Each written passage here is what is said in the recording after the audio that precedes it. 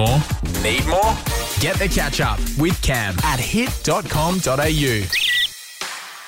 All right, the world is going crazy with lots of different news stories and everything just going on the internet. Twitter is obviously the place where that gets vented out. So Carly's sort of had a bit of a filter through Twitter and found the funnier, the lighter stories. Yeah, I really think that this is something that so many people are talking about, and they were certainly on the weekend, Cam, when we finally saw the return of the NRL. I'll tell you what, it felt like Christmas. It really, really did. And there were tweets last week about that. That's how everyone felt about it. But I don't know if we were expecting to see some of the players looking the way that they did. It would appear that some lads got maybe bored during ISO. Yeah, I mean, they were all looking fit, given Yes. that they had about 2 months to spend at home. But there was another feature about them that looked a little bit off. All right, we need to just talk about the elephant in the room. What's going on with the bleached hair? I have no idea where this What is trend's come that? from, but it's like someone did it, and then everyone was just like, that looks Yeah. really cool. I'm going to follow suit. Yeah, somewhere someone on the internet has made this a thing that at the moment, if you're bored, bleach your hair. And so many NRL players did it. I swear it was nearly one per team. I know John Asiata from the Cowboys, he had it like during their break, but then when he ran out on Friday, I was like, you went and coloured it back. It's So- almost like he was superstitious, and he's like, Yeah. I usually play well with my normal colour. Exactly. I need to get rid of it. So he was very Slim Shady in the last few weeks, but he's gone back to his black hair. But this is really funny. People tweeting saying, what is with the top deck chocolate haircuts in the NRL at the moment? So, you know, top deck chocolate. Yeah, I just realised that. Yeah. It's like white on top and then darker on the bottom. Oh, it's delicious. And then this tweet, I love it, saying every NRL player that has bleached their hair should be penalised a 6 again automatically once a game for their haircut. Oh. So, in other words, their team's probably going to end up losing because Yeah. they've decided that they need to get the bleach out. Teams like the Penrith Panthers, Oh. they're already struggling enough as it is. They don't need these haircuts in. You went there. Oh. Get up with Cam on Mount Isa's Hit 102.5. One of the toughest jobs in Australia for 2020 is without a doubt being the Prime Minister. Poor ScoMos had so much to deal with this year. He's had the bushfires, although given he wasn't actually in the country, he was on a bit of a holiday, but we'll let that slide.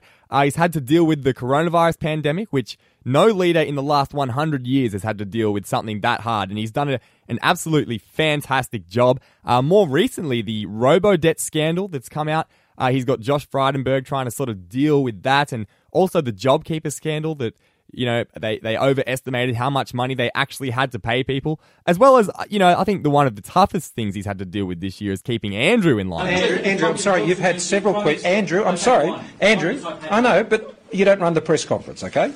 Catherine hasn't had a question. I'm happy to return to you, but let's just keep it civil. Anyway, you'd think that, you know, wrapped up in all this work that ScoMo has to do, he'd never get any time to himself. He's a person too. You'd think he'd want to just go home and relax with his family. You'd think he'd never get time to do it. But turns out he actually does. He posted a photo on Twitter on Sunday night to share a photo of one of his dinner creations that he made. He made vegetarian samosas, but in true ScoMo daggy dad fashion, he called them Scomosas. Now, I'll tell you what, he's not doing himself any favours, this bloke. He tweeted on Sunday, "Scomosas with mango chutney, all made from scratch. A pity my meeting with Narendra Modi this week is by video link. They're vegetarian, and I would have liked to share them with him." Now, Twitter, of course, went to town on this. Some of the tweets were saying they look dry as hell and floury, dreadful to look at, probably to smell, and probably to eat. Pretty rude. Someone said they look awful, like big, stinky turds. Now, I tell you what, I think Narendra Modi, who is supposed to be having this meeting with, is probably pretty glad that they're having the meeting via video. This is the Hit Breakfast Show with Cam. One story I want to talk about that's been in the news a lot over the past week or so, I would say, are the riots happening over in the US. Now, we all know that the riots started because George Floyd, an African-American man, was killed by the police officers in Minneapolis in the custody of these police officers. It was tragic news, and of course there was a lot of built-up anger in the US after this had happened, and there'd been people who just didn't know what to do, so they started rioting. It got a little bit out of hand with all the looting. That I feel as though that wasn't achieving anything. It was sort of just a bit of an outburst of anger, and, you know, a lot of small businesses in the States were affected by this.